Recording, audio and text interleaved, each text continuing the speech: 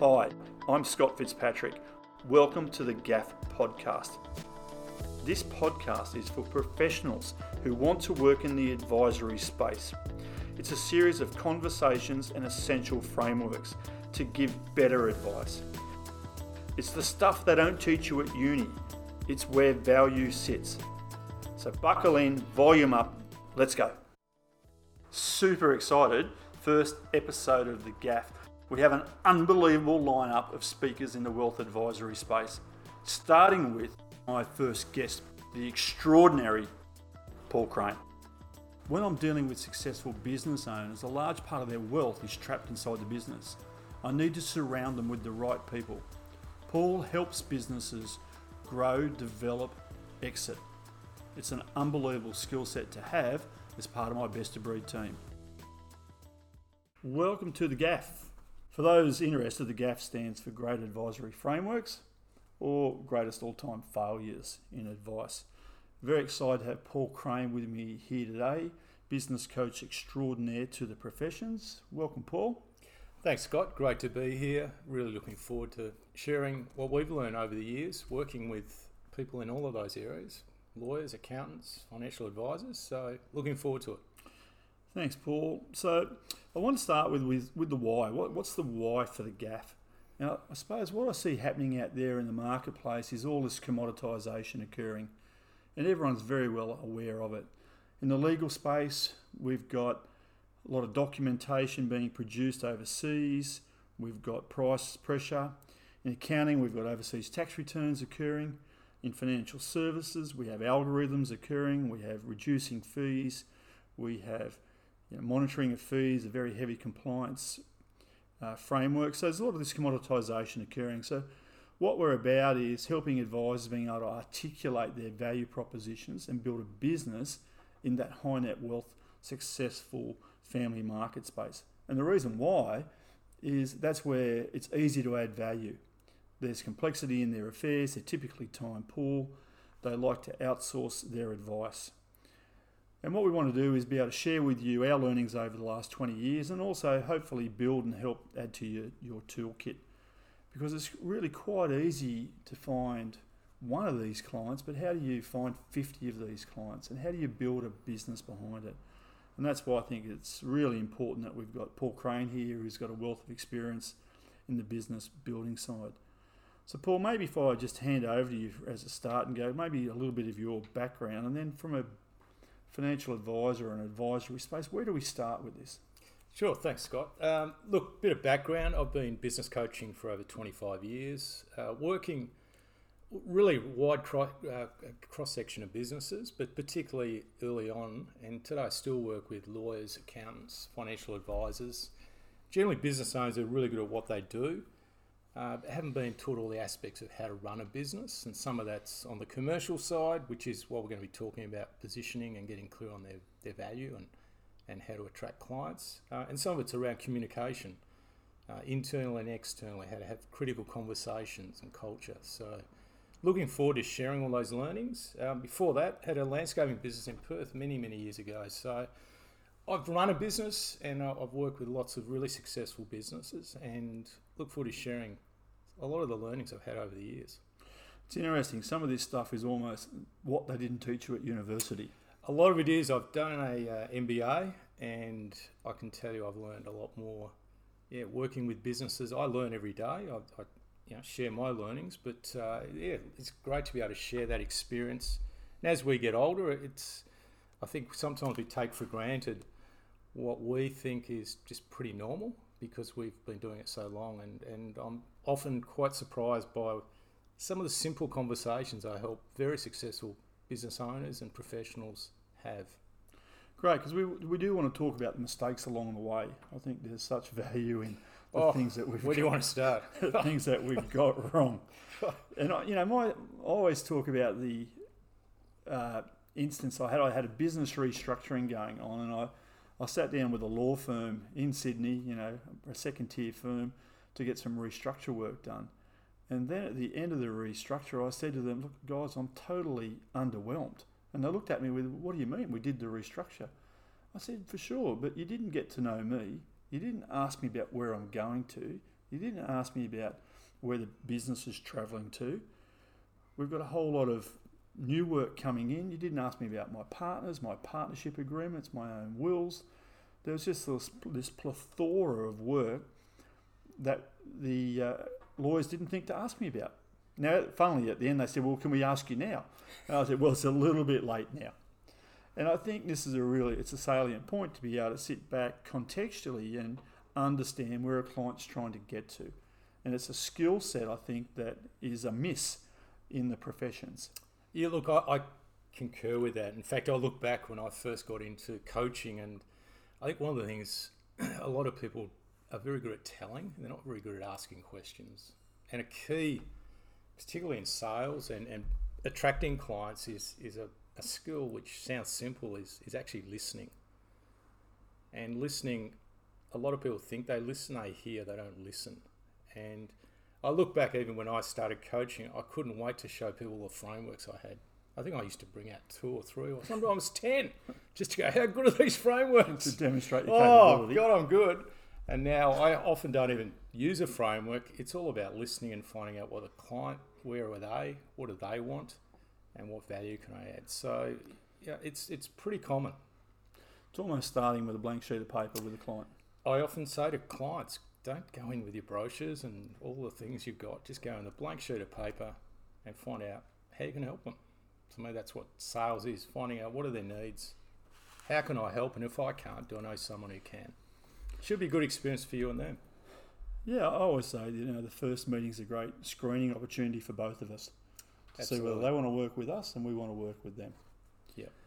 And, some of the research that's coming out over the last few years is, for this particular marketplace, I'm quite specific about the marketplace I want to work in, which is in that successful family, successful business space, is what are clients looking for?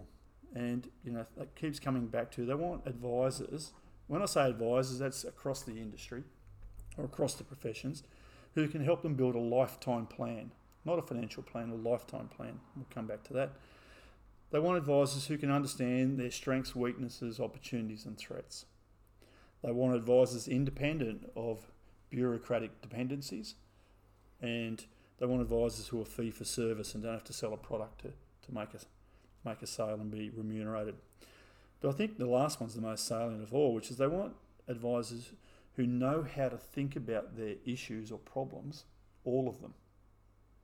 Yeah, and I think it's also having someone who can challenge them and have the courage to sometimes ask questions that no one else asks them. And we'll talk about how to do that. A lot of this is about how to have critical conversations. And some of the frameworks we'll take you through are going to help you do that in a much easier way that actually people feel like you're helping them, you're not interrogating them. And there's a real fine line there. And so it's a powerful thing to learn. Yeah, I think as advisors, you wear different hats throughout a meeting, from being a coach to a mentor to an advisor. Yes, and I love working with advisors who are now moving into that space, and they're ringing me just with some different questions they can ask, and we'll talk about some of the frameworks, but getting their clients out of content into context, which is hugely powerful. Simple, but powerful. And just on that, and I will call you Craney, Paul or Craney, or one of those along the way, but Craney, we do see the professions get caught in content all the time, don't we? We do, and it's not just advisors. I think most people are caught up in content, and I think it's particularly with all the information and social media, it's really easy to get caught up in content. So for me, context, it gives people clarity. When they've got clarity, they then have more confidence to actually make decisions. And and a lot of it's listening, and a lot of it's actually sometimes creating space for people to have time to reflect and go, that makes sense. And so it's a wonderful thing. So we're going to come back to that framework, but let's, if I'm an advisor out there across one of the professions, I go, look, I really want to work in this space, but my business doesn't look like that today. Well, what's my start point with all of this?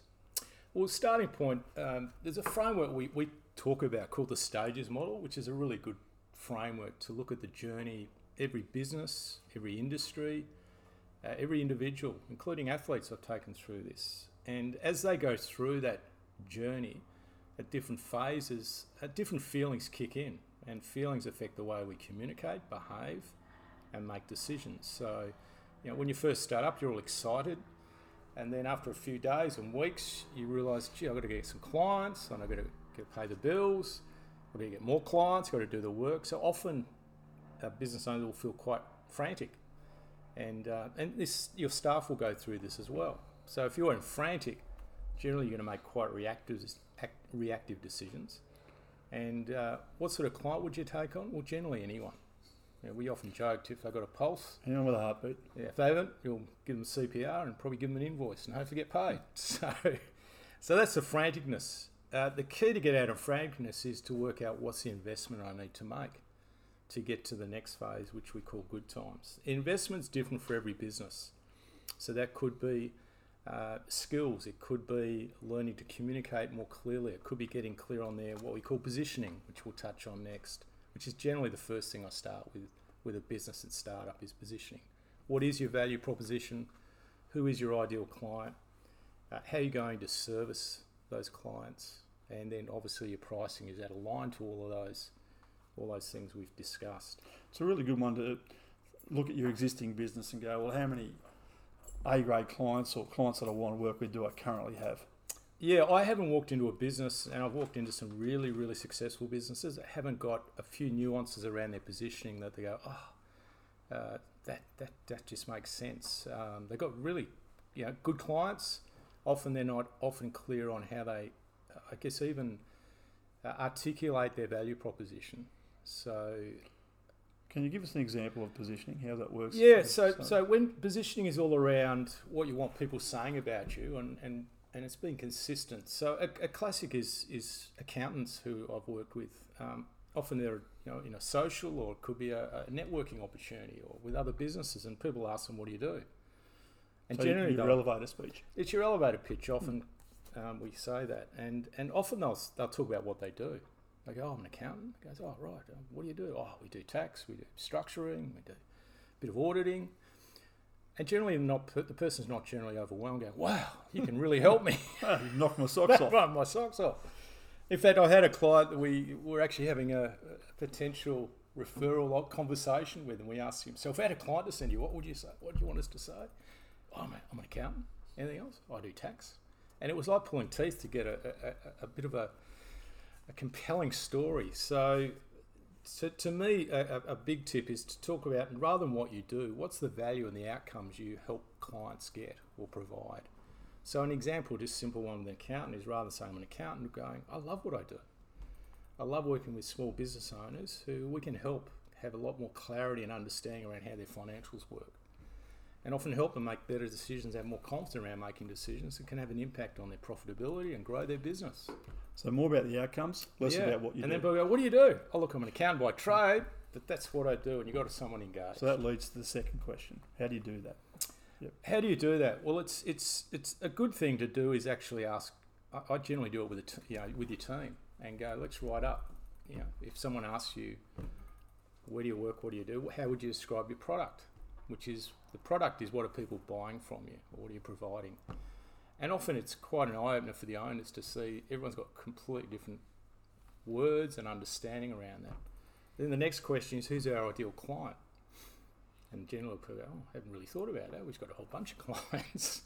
And then how do you service? What's the experience you want your clients to have? And generally, again, you'll get different conversations. And then the last one is, so we look at all that and we can go overlay arrows on that, up, down, neutral, is how's your pricing? And generally it'll be, it's all over the place. We've got premium, we've got mid, we've got low, which is a very hard business to recruit, train, and I've seen you use that example of Qantas, Jetstar, and Virgin. Maybe we can't use Virgin. Yeah, it's probably not a good one to use in the current circumstances. Yeah. I often use now, for instance, it could be a hotel industry. Right. Hotels are a good one. So, there's premium, there's mid-price, and there's cheap. So I'll ask, you go to a premium hotel, the Carlton Ritz, $2,000 a night. What's your expectation around the product? And most people go, well, it's going to be luxurious and everything that opens and shuts. And you go, yeah. And what sort of people you expect at the hotel? They go, I guess more upmarket, well, it's not going to be footy players on the end of your trip and young kids running around. Service, you probably get a private butler. And what do you expect to pay? We expect to pay premium. We could go mid-price, say a Radisson, something like that, sort of $200-300 a night, mid-priced. We expect a nice room, but it's not going to have all the luxuries. You're going to have families. This service, you might wait 15 minutes. After that, you might get agitated, although some people do have unrealistic expectations. Expect first-class service. We know a few people like that. We do. And your price is going to be mid. And then I go, has anyone stayed at, say, Formula One, $60-70 a night? Often people haven't. I say, come on, get out and have an experience. Yeah, live your life. Live your life. So what do you expect? Well, generally the room's going to have a bed. The shower works and you can move around in the shower. You're very, very happy. Normally those things are all in the one room. All in the one room. If you can get around the bed, you're stoked. That's it. Market, we're going to have all sorts. It's going to be kids. It's going to be on a busy road. It's going to be noisy. Service, keys under the mat, let yourself in, and it's cheap. So those businesses are often more profitable than some of the premium businesses because they're aligned. They've got their business model right. There's no right or wrong. You can be profitable in all of those. What I often go and do is see in business trying to be all things to all people. And you look at their it's the old Pareto principle, but 20% of their clients bring in 80% of their revenue or profit. So it's just getting clear on where do we sit, and how do we want to position ourselves out in the market. Great, because that's what we see a lot of out there, don't we? We see a lot of mixed businesses, mixed positioning, no elevator speech, not clear on their value proposition, not clear how they're going to deliver that value. Yeah, and then recruiting. It impacts everything. So positioning is not just a marketing tool. It actually overlays everything you do in your business. Every decision, context of positioning's focus. So if you're recruiting, you should be looking at positioning. So if your positioning's around friendly service, and you get someone who's not friendly at the front desk every day, they're harming your positioning. Or if it's premium, super high capability, well, you've got to recruit really smart people who sound intelligent and can articulate well to clients. So it impacts on training, recruitment, how your office looks, how your documentation looks. Everything is positioning. And it's a great tool for business owners, which we'll get into later, around having critical conversations with staff, with clients. Yeah, I've seen a couple of advisors over the years who want to work in this particular market, but maybe they want to work out of the back of their house. Yeah, I remember meeting an advisor many years ago in this area, wanted to work in the high-end net wealth, and had this really tiny little office at the back of a shopping centre, Chinese restaurant with the kitchen right near where you came in. Easy access to food? Oh, I'll go, yeah, well, possibly, but I'm going with someone with, high net worth person would not even walk into the office. So it's just matching and making sure everything's consistent. So if you want to look professional, you don't rock up with a Mickey Mouse tie. It doesn't kind of help with your credibility, does it? Absolutely. Although you've got a few of those, no, you get away with it. Absolutely not. So, Paul, over the series, so we want to walk through some critical frameworks here, don't we? And I think you're saying let's have some reflection on what market we want to work in. Yep. And then let's look at our current positioning and look at our future positioning. Yes. And we look forward to sharing some frameworks over these podcasts to help with some of these critical conversations around getting your positioning right, attracting the right clients, and having critical conversations with some of your clients, staff, even your best of breed, or we call your referral partners that you may be referring clients to, or you may be getting referrals from, or you may be just having in your network. So, because one of the things we see that there's different skill sets required to build a business. We can always look after one or two of these, but if we want to look after 20, 30, 40, 50 clients and build a business from this, we're going to need different skill sets within the business. Very hard to be a one-man band nowadays. Yeah, and that's, again, good business owners understand their strengths. They usually have high self-awareness, which means they're coachable, hopefully, which then means they know what their strengths are and where they need help with. So, sometimes the business owner is not the best person to be out there building referral networks because they actually don't like doing it. So it might be one of the younger people in their business who's really good at communicating and and connecting with people. So getting the functionality right within the business is critical. Yeah, functionality is critical, which the framework will take the listeners through down the track. Red, blue, black. Very simple framework, but it's again, it links to positioning, and it links to where you spend your time, and it also links to capability across your business. Great. I'm looking forward to that, Paul. Oh, look, so I've much seen to you share. in action over many, many years. Now, what I want to finish with, though, is you've been really successful in your business, and you've seen some, very successful businesses. If I could ask you to just pick out what would be one of the daily habits that you see? Yeah, to yourself or daily habits for successful business. People are really clear on language and they're clear on what their business does, why they do it. It's a bit of a buzzword now, but they're clear on purpose. And they're also clear on what I call mindset and culture, which is that creative culture. So if I look at a business I've been working with probably a couple of years, and the owner is, to me, leadership's about inspiring. There's a lot of people who manage. So management's about implementing, which is great. And it's important. You need both. But if you just manage and not inspire, you're probably going to have people jumping out of bed going, can't wait to come to work. And even through COVID, they haven't lost any staff. They're in the construction industry. And, I called in there 2 weeks ago, and, they've got just a really good business. You can feel it when you walk in. Staff, they say hello, they're present, they want to be there. And that starts with the leader, who's what I call is that inspirational leader.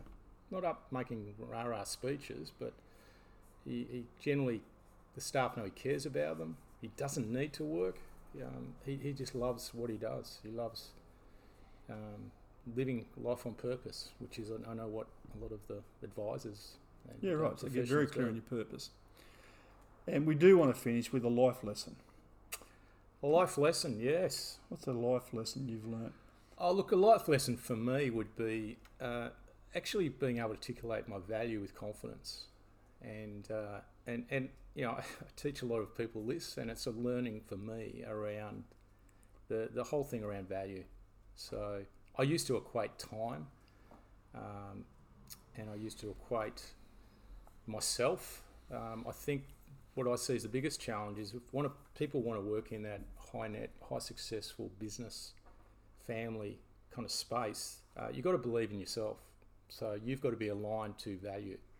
So it's not an ego thing, it's a confidence thing to go, I can walk in, and I call it playing equal status. So how do you get to believe in yourself? Look, there's lots and lots of ways. I know Brian Fitz, who's another great coach, helps a lot of people in this. But at the end of the day, belief, it comes from experience. It comes from your mindset. It comes from having good people around you that can challenge, and sometimes they have more belief in you than you have in yourself. Absolutely. And sometimes it's hard. You learn from your failings. So that equal status, which we'll talk about later on too, is walking into a client, as you said. It's not only do they want to work with you, it's also do I want to work with them. Screening for suitability. Yes. So thank you very much, Paul Craney. Looking forward to your wisdoms. Looking forward to it, mate. It's going to be fun. Got a lot of wisdom, a lot of lessons, a lot of gaffs. Welcome to the GAF. Oh, what a great ending.